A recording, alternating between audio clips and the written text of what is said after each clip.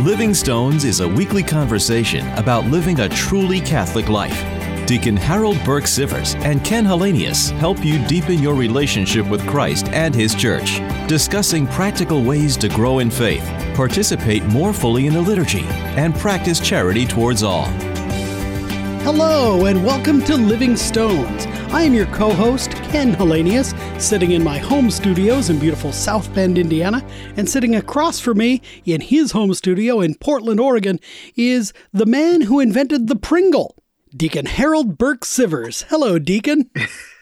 How you doing, Ken? I am well. Yeah, one of my greatest achievements. It truly is.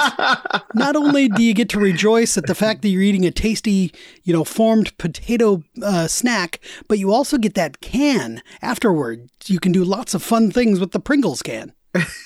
I mean, I don't know any things you can do, but you get this awesome tube, You could probably use it to build sandcastles or something. Oh, that's an excellent idea. Sand towers. Like a tower. Yep. That would make a monster Play-Doh tower as well if you were to stuff it with Play-Doh. You know what we've just done? We've actually managed to get two products that we'd be happy to have as sponsors here on Living Stones. Yeah, that's right. So if you're out there, Play-Doh and Pringles people, just contact the station. Yeah. Well, I have a little bit of news here.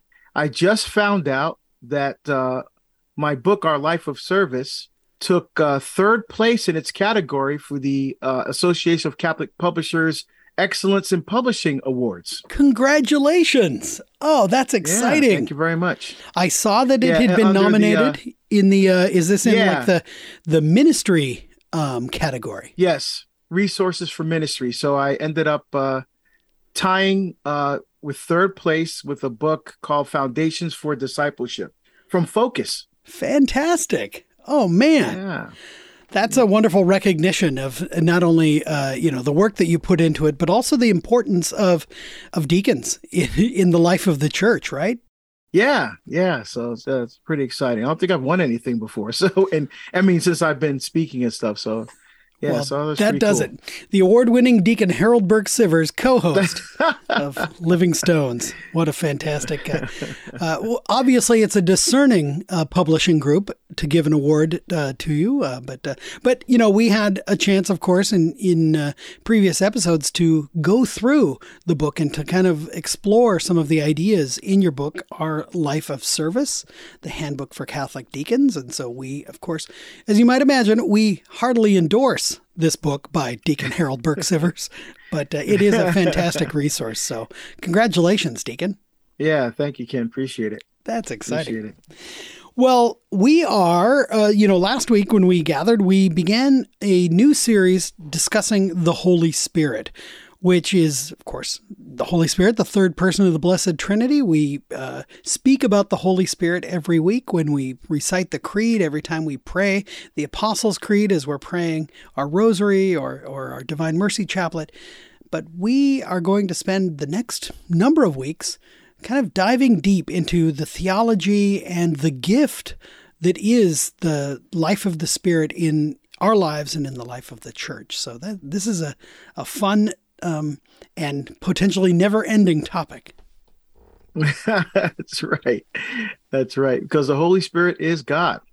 And, right. And God has existed from all eternity. So we can never exhaust the beauty and the richness of the Holy Spirit. Absolutely. Well, last week when we kind of gave just a broad overview of the Holy Spirit and kind of how we relate to the Holy Spirit and how the Holy Spirit leads us to Christ and prompts us and gives us the gift of faith, and then that feeling of those feelings and promptings that lead us to prayer and to profession of faith and things like that. So where do we want to begin tonight, Deacon? We also talked a little bit about divine revelation, how the Spirit reveals God's self to us. But where should we begin, Deacon? Well, why don't we start with baptism, right? Because that kind of initiates us into the life of faith. Absolutely. We talked about before how Christ is the visible image of God, as the Catechism says, but it's the Spirit who reveals Him. And I think I mentioned last time the only way then we could come to know the truth of Jesus is with the Holy Spirit. So, and it says, belongs to the Holy Spirit, the Catechism says, to rule, sanctify, and animate creation, for he is God.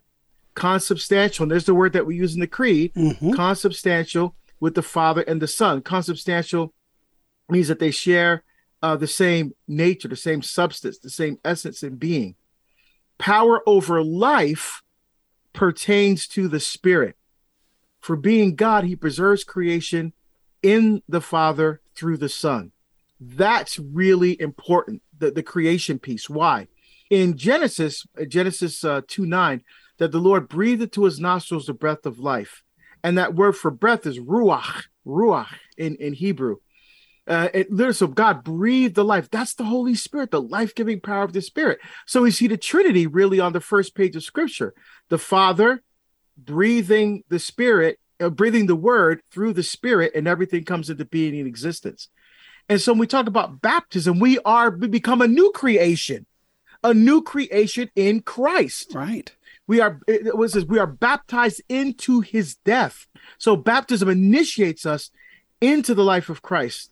The Catechism, paragraph 683, says that baptism gives us the grace of new birth in God the Father through his Son in the Spirit. So see, all the persons of the Trinity act in all of the sacraments. So, for example, we talked about this before, Ken, in a different context.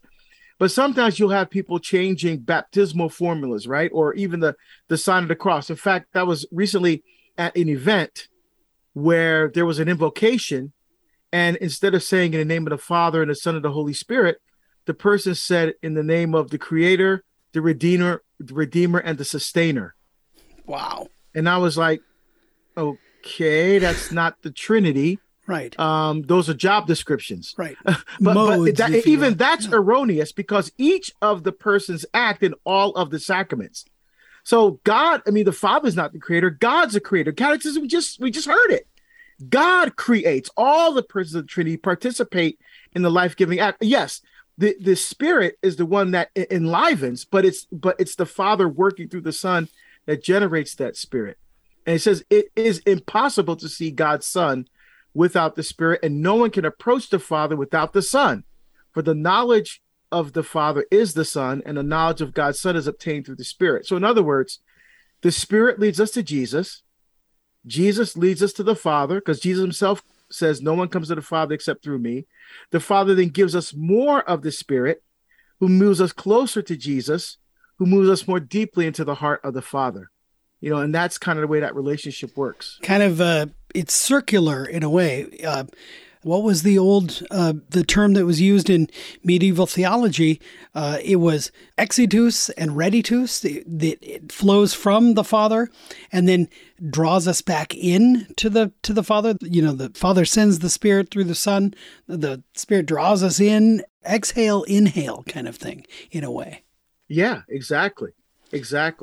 Catechism goes on to say that through his grace, the Holy Spirit is the first to awaken faith in us and to communicate to us the new life, which is to know the Father and the one whom he has sent, Jesus Christ.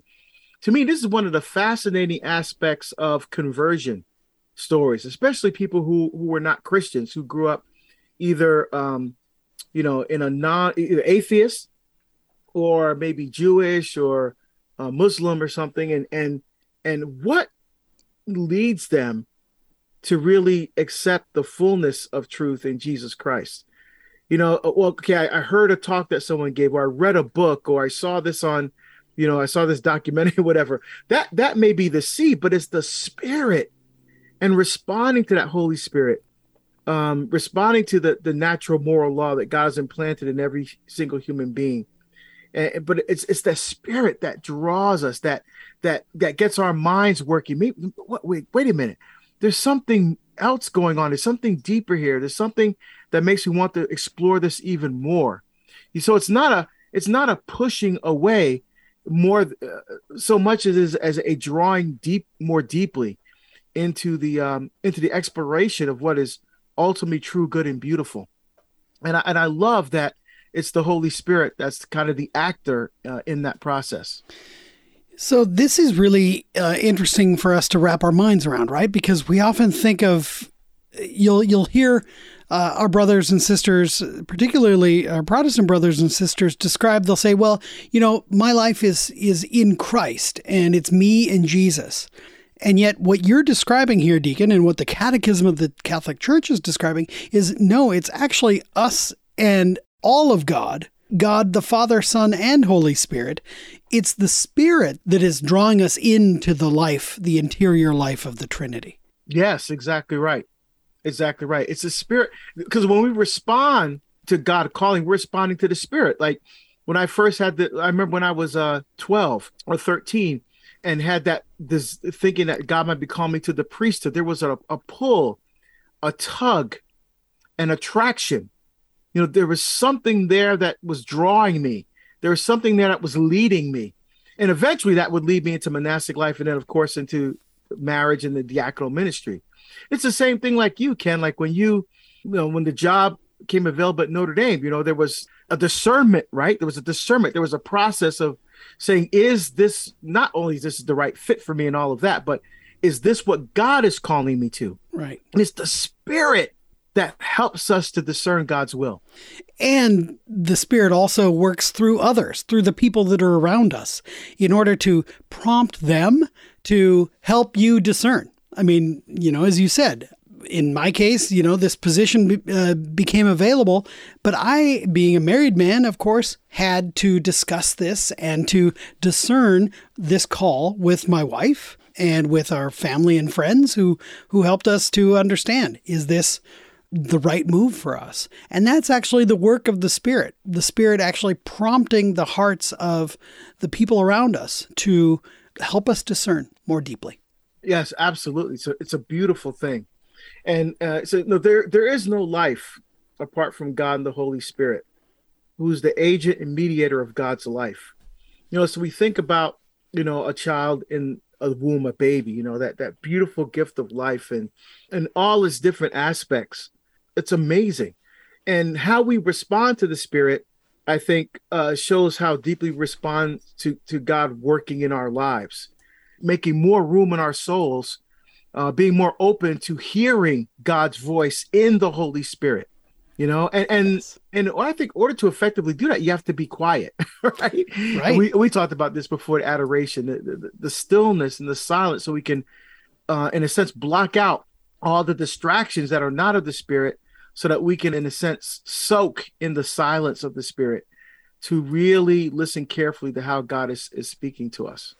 Yeah, this idea of being drowned out, of having the still small voice of the Lord being drowned out by the distractions of our daily life.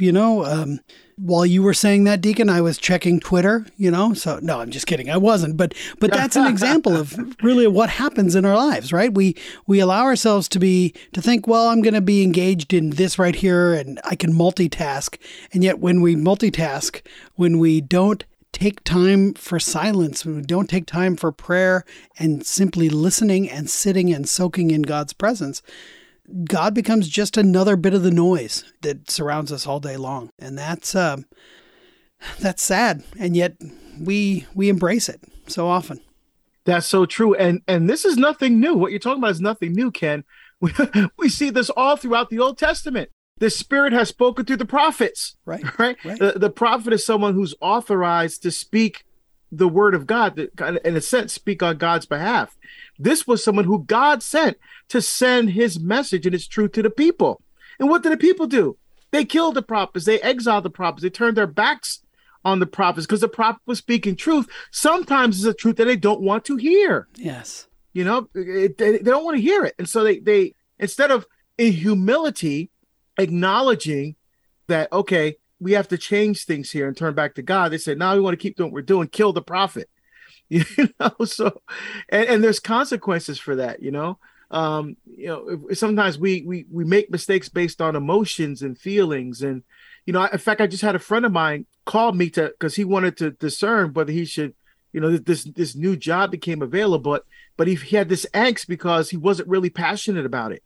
It was in a position that he would be good at, but his heart wasn't in the product that this company was selling. Mm. But I mean, he has 8 kids, Ken. So the benefits, the money, he was getting 30% more salary.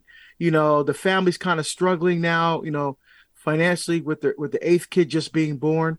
And so he thought, okay, so his initial thought was, okay, the money, the commute is half of the commute daily, what he has now. Everything was looking good, but his heart wasn't there. The passion wasn't there. So like you said, Ken, he needed someone to help him discern. And so he called me, and we talked through the whole thing, and ultimately he did not take the job. Wow. And he said I felt such a great peace, after that decision. Wow. A lot of pressure on you as the one who, in a way, is cooperating with the Spirit in your own life to provide advice and to be a mouthpiece, if you will, so that the Holy Spirit can help your friend discern.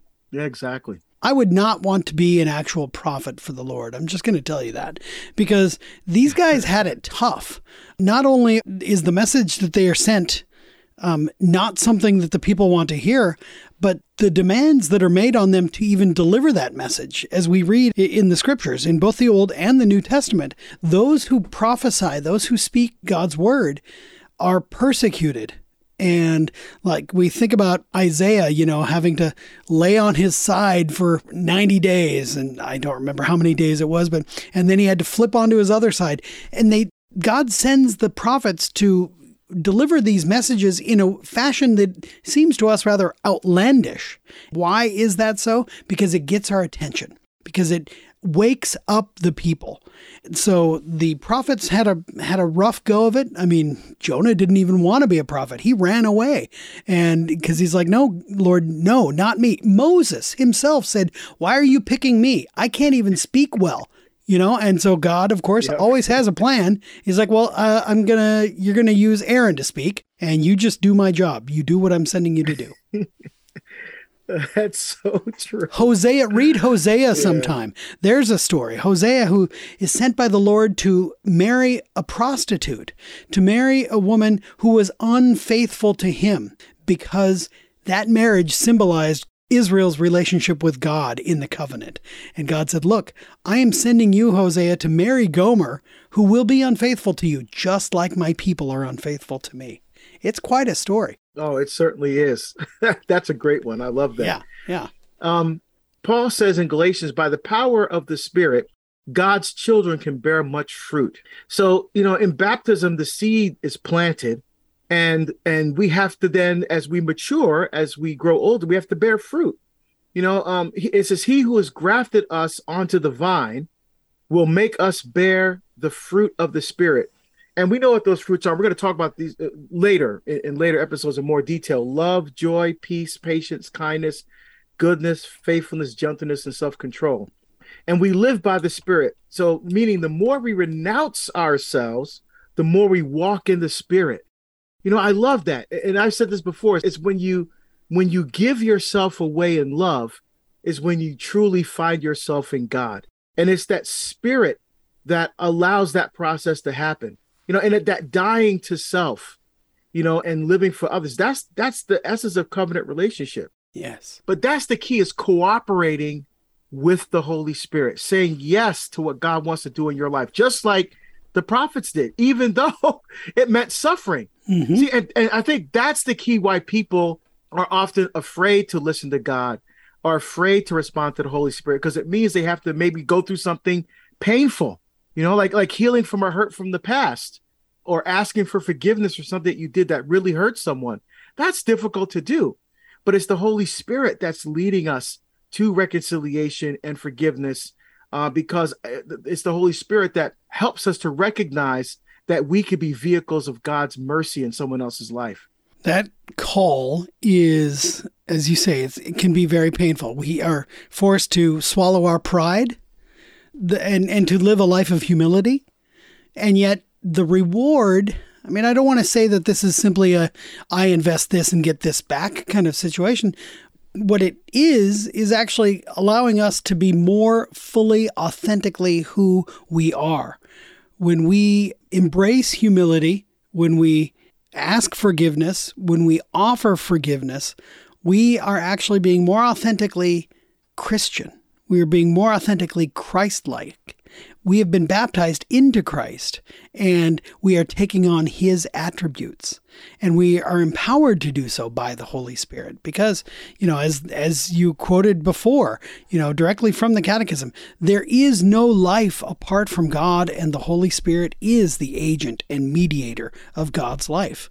And so the more we enter into this life and release our will in a way, the more we will to do God's will, the more authentically free we are. We're no longer tied to these hurts that we are holding on to out of pride and out of a fear that we are going to be laughed at. If we can release those, we experience a freedom. And we can experience the great joy of being forgiven. I had the opportunity earlier today. I ran into a priest friend of mine walking across campus, and he was on his way to celebrate his daily mass. And I tagged along with him. I said, may I assist at mass? And it was the two of us praying together in a chapel. And it was experiencing the great gift of Christ to himself, nourishing his people. This is a Tuesday, just a regular weekday. Being able to go to Mass and experience God's love and to hear the word of the Spirit proclaimed in the Scriptures and to see the action of the Holy Spirit who gets called down upon the elements when he says, send this same Spirit to sanctify these gifts, to make them holy. That's called the epiclesis at Mass. The priest invokes the Holy Spirit, asks God to send the Spirit upon these gifts, and they are then transformed into the body and blood of Christ, which nourish us. This is the action of the Holy Spirit in our lives, in our daily life, in the sacramental life of the Church. I think this might be a great time to kind of explore, where do we encounter the Spirit in our lives? So like I just said, in the liturgy we encounter the Holy Spirit in the Scriptures which the Holy Spirit inspired. We encounter, and this is all from the Catechism of the Catholic Church, paragraph 688. We encounter the Spirit in the tradition to which the Church Fathers are always timely witnesses. As you pointed out last week, Deacon, I love reading the Fathers and Doctors of the Church. The Fathers of the Church are these men and women and religious and priests and bishops and lay people who have reflected deeply upon the Lord's action in their lives. And particularly the Fathers of the Church are those who oftentimes gave their lives for the witness to the gospel. And this can only be done, they can only have that courage as a gift of the Holy Spirit in their own lives. And that comes from reflecting deeply upon the action of the Spirit in their lives. The Catechism goes on to say that we encounter the Spirit in the Church's magisterium, which he assists. The gates of the netherworld will never prevail against the Church because the Spirit animates our action, our teaching, and keeps the magisterium, the teaching authority of the Church, faithful to Christ, and reveals the truths of the faith to the Church. That is the work of the Holy Spirit. We also encounter the Spirit in prayer, and we're going to talk deeply about how we encounter the Spirit in prayer as we continue in this series. So I don't want to go too deep in right now, but to say that the Holy Spirit intercedes for us in prayer, prompts us, and then gives us the very words that we need in order to have effective and fruitful prayer. We become a mouthpiece of the Holy Spirit when we utter these prayers and when we enter into relationship with God through prayer. We also encounter the Spirit in the charisms and ministries by which the Church is built up. St. Paul particularly talks about these charisms and how they are specifically for the upbuilding of the Church. The gift of tongues is not just something for showing off. The gift of tongues is that the gospel might be preached to the ends of the world. The gift of interpretation of tongues, so that what is said is not simply falling upon deaf ears. The gift of healing, the gift of prophecy, all of these great charisms which St. Paul talks about are manifestations of the Spirit in our Christian experience. We also see the Spirit working in the signs of apostolic and missionary life. That is, in the very preaching of the gospel to the ends of the earth, that work is done because the Spirit impels us to the ends of the earth. The Spirit sends us forth to preach the gospel to all peoples in all times and in all nations. And that is what happens when you encounter a missionary. You're encountering somebody who is responding to the work of the Holy Spirit, the invitation and the very sending forth of the Spirit.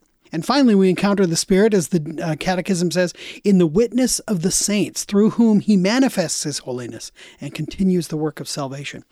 The work of the communion of saints are very brothers and sisters in Christ who handed on the faith to us, and whose successors we are, and whom we are called to join as saints. This is all done by the encounter and by the life of the Holy Spirit in the church.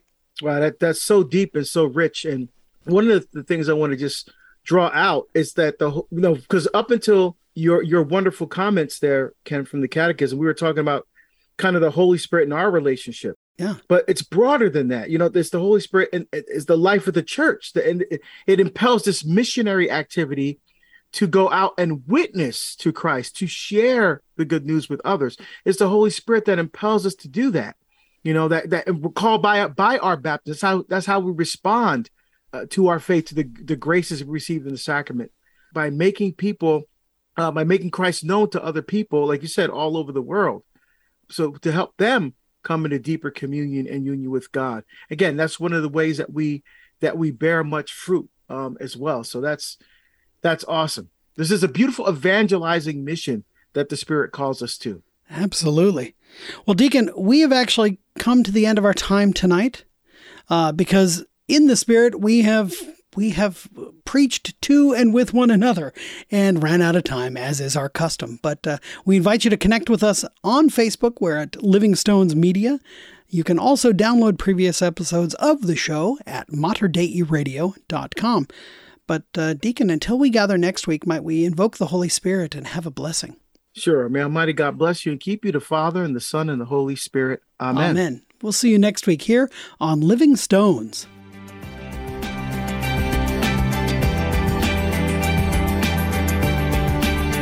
You've been listening to Living Stones with Ken Hallenius and Deacon Harold Burke Sivers. Living Stones is produced at the studios of Mater Dei Radio in Portland, Oregon. For more information about this show, go to materdeiradio.com. That's MATERDEI radio.com.